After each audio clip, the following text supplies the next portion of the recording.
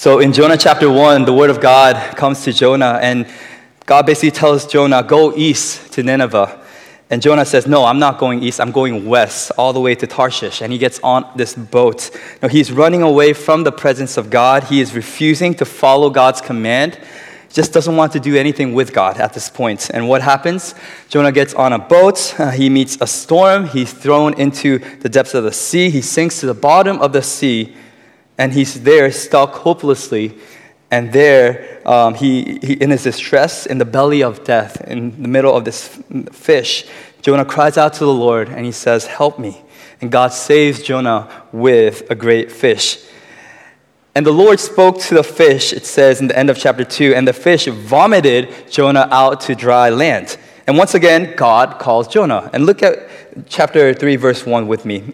It says, then the word of the Lord came to Jonah the second time, saying, arise, go to Nineveh, that great city, and call out against it the message that I tell you. So the same message that was given to Jonah is given once again in chapter 3. Arise, go, and call out Nineveh. So in this sense, God is giving Jonah a second chance. No, God, He will use a storm if He needs to. He will use the sea if He needs to. He will repeat Himself if He needs to. No, when you rebel against God and when you run away from God, when you disobey His word and His will, God will do whatever it takes to restore you, to change you, to wake you up in a sense. No, He'll allow difficulties in your life like storms or hardships. He'll allow you to run away as far as you can just to recognize how empty life is. He'll allow you to hit rock bottom so that you can realize that Jesus is the only thing down at the bottom. No, He will shape you and mold you within the fish, not to punish you, not to destroy you, but to restore you. But there's one thing that's very clear in today's passage. God will do whatever it takes to wake you up, but He will never change His message. No matter how far you want to run away, no matter how low you can go, the Word of God and His will never change for you. No, Jonah received the same message, word for word, in chapter 1. And once again, he's receiving it in chapter 3. No, God initially intended Jonah to go to Nineveh to proclaim this message, and once again, the same message, same destination. God says, go to Nineveh and declare this message. And God doesn't say, hey, Jonah, since you failed the first time, let me give you an easier task. He doesn't say, hey, let me tweak this plan around so that it will be that you can carry out this plan a little bit better. He doesn't go out searching for other prophets saying, oh, Jonah, I'll give you a different task. I have someone else for you to take on this task. No, He doesn't change His plan based on Jonah. No, He doesn't change His message, nor does He change His messenger. God wanted Jonah to go to Nineveh to declare this message from the very beginning. And you see, despite Jonah being on a ship, being in the sea, being in the middle of the belly of the fish, the word of God is the same, and His plan is the same. God did not change His command to satisfy Jonah. Rather, Jonah needed to change to satisfy God's command. I think a lot of times when we pray, when we seek the will of God, somehow we think that we can change God's plan and His mind. Right? We pursue relationships that are not meant for us. We go after opportunities in careers that are maybe not be meant for us. We make decisions that are not honoring to God, and we run away from His will and His ways, hoping that somehow God will change His plan. But after all this trouble, after everything that took place, one thing that is very clear is that God, He does not change. Rather, He is so patient, He waits for us to change. God is still determined to change the disobedient people like Jonah. He's still determined to save the evil, lost people like the Ninevites.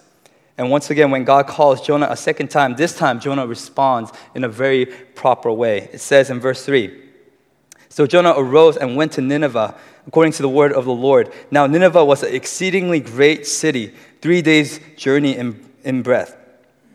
Jonah began to go into the city, going a day's journey, and he called out, yet 40 days and Nineveh shall be overthrown. Now, this message seems super simple. I mean, if you just go to a person in New York City and tell them, hey, New York City is going to collapse pretty soon, in 40 days, how are they going to respond? Right? This message just seems so simple. There's not much to it.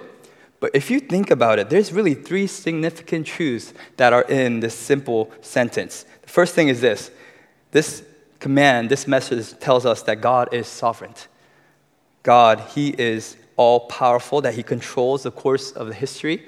At this point, you have to understand that Nineveh was the capital city of the Assyrian Empire, which was the powerhouse of the world. In verse 3, even the Bible acknowledges the fact that this was an exceedingly great city. The word great is used over and over again, paired up with Nineveh. So in the people's eyes, this was a fortress. This was a city that could not be taken down. Extremely great. But we see that to God, this is just another city. He's not concerned about the greatness of the city. He's concerned about the great sin of the city. And because of that, He says, I'm going to tear this down. I'm going to overthrow this city in 40 days. We see that God, He is sovereign. No matter how powerful a nation is, no matter how big a king is, God has power and authority over those things. So God, He is sovereign. The second thing that we see in this sentence is this. God, He is so merciful. And you might ask, where do we see the word mercy here? Well, the fact that He is waiting for 40 days, He's proclaiming this message to Nineveh, and He's waiting for 40 days, it shows that God is withholding His judgment. And based on their wickedness, based on what they did, their violence, God could have easily punished Nineveh right at that moment.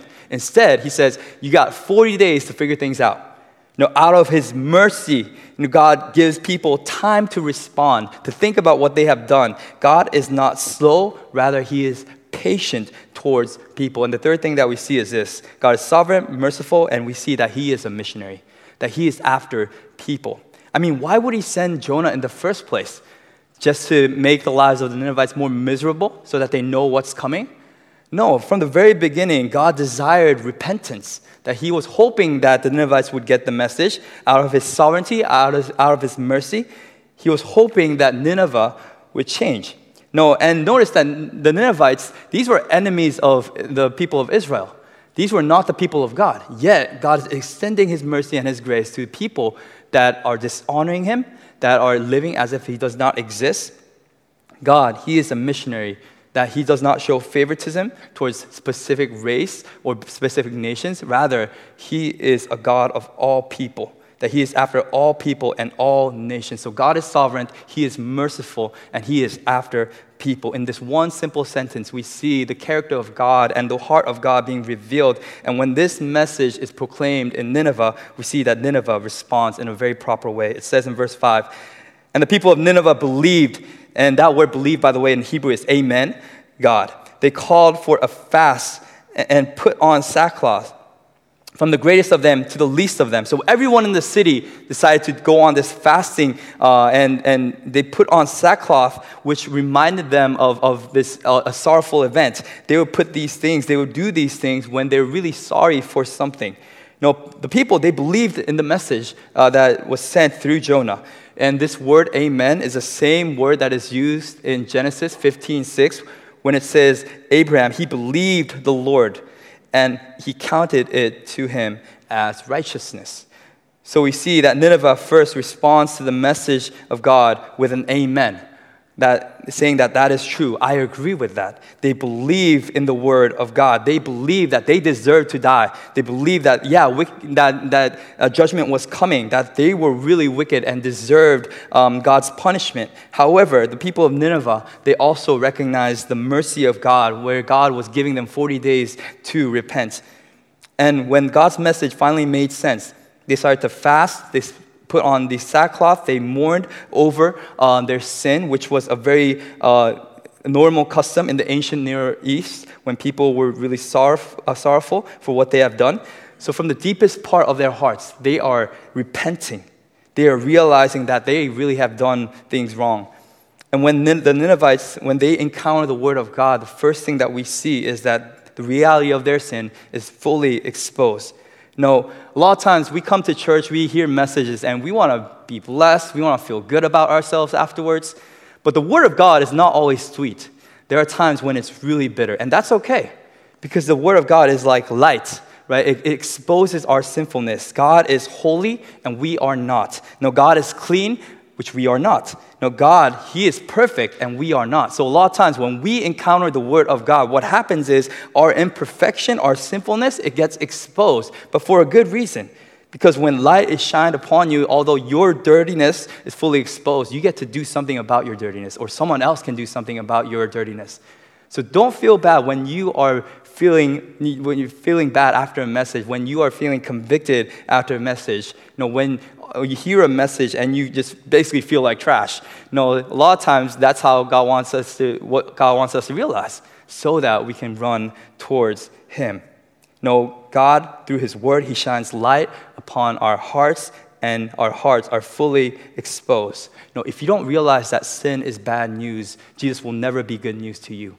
If you don't realize if you don't realize the bitterness of sin, you will never taste the sweetness of grace. God, He allows us to hear His Word, and He allows us to see the reality of our sins through His Word. And see what happens when this takes place. In verse 6, it says, the word reached the king of Nineveh, and he arose from his throne, removed his robe, covered himself with a sackcloth, and sat in ashes.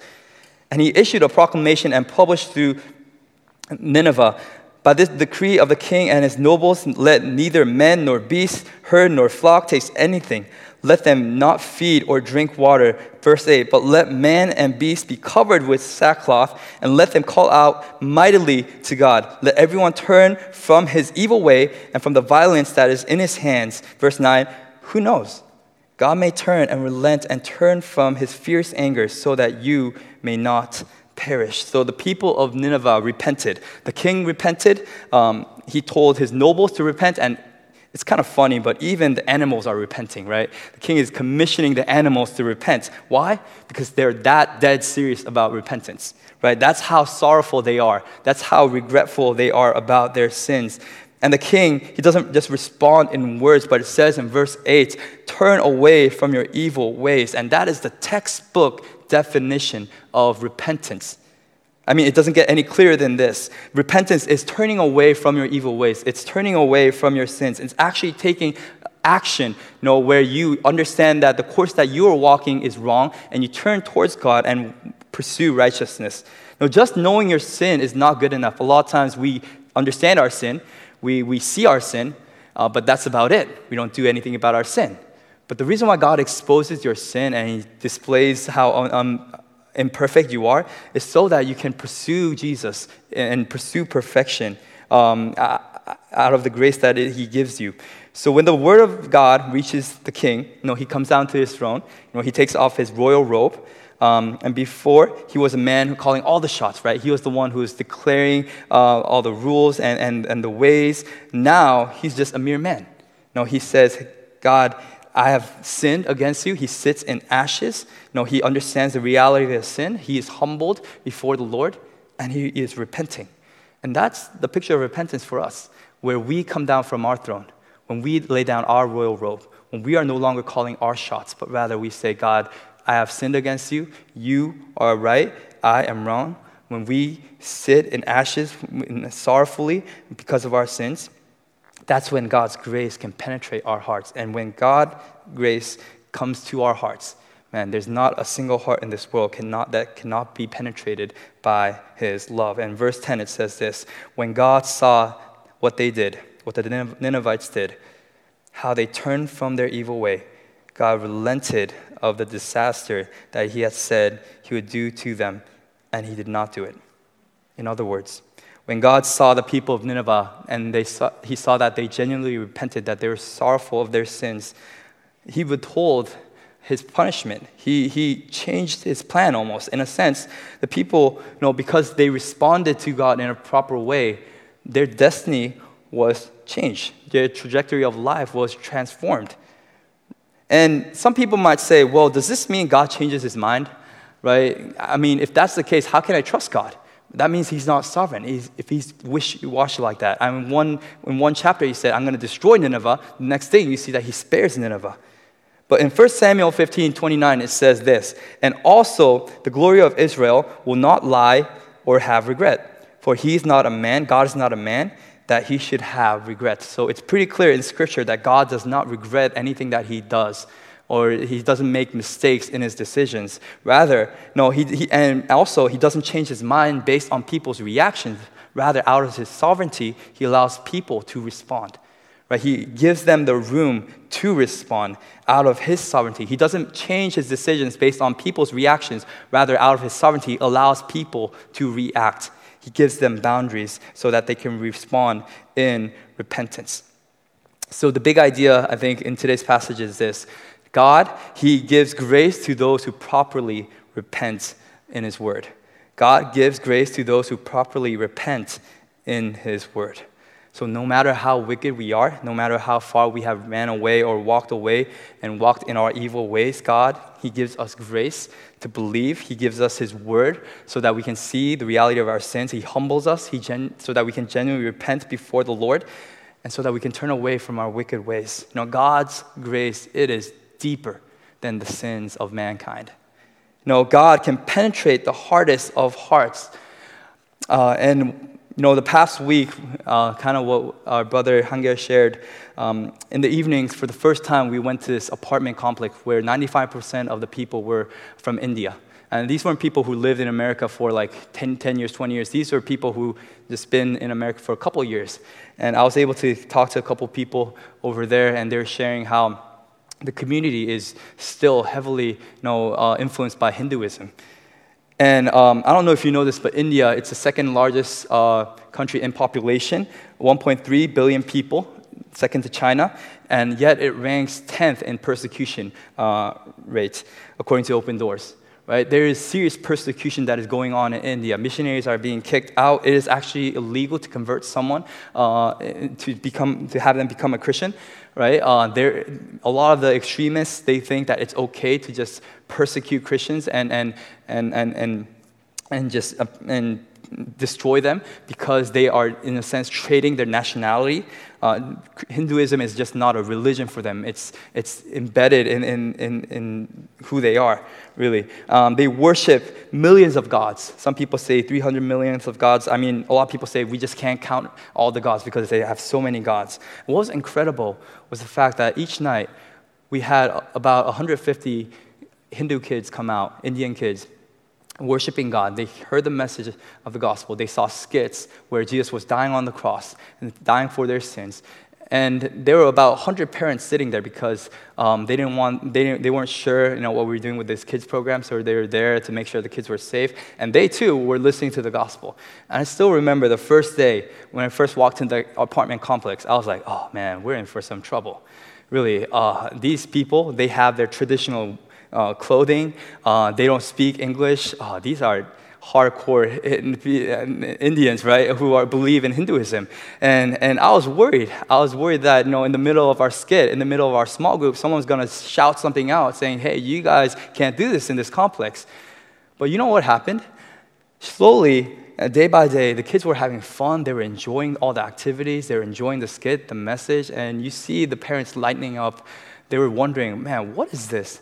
I was talking to one guy. He was saying how in 7 years that he's been in that apartment complex, they never had a community event ever before. The first community event that they had, it was this VVS.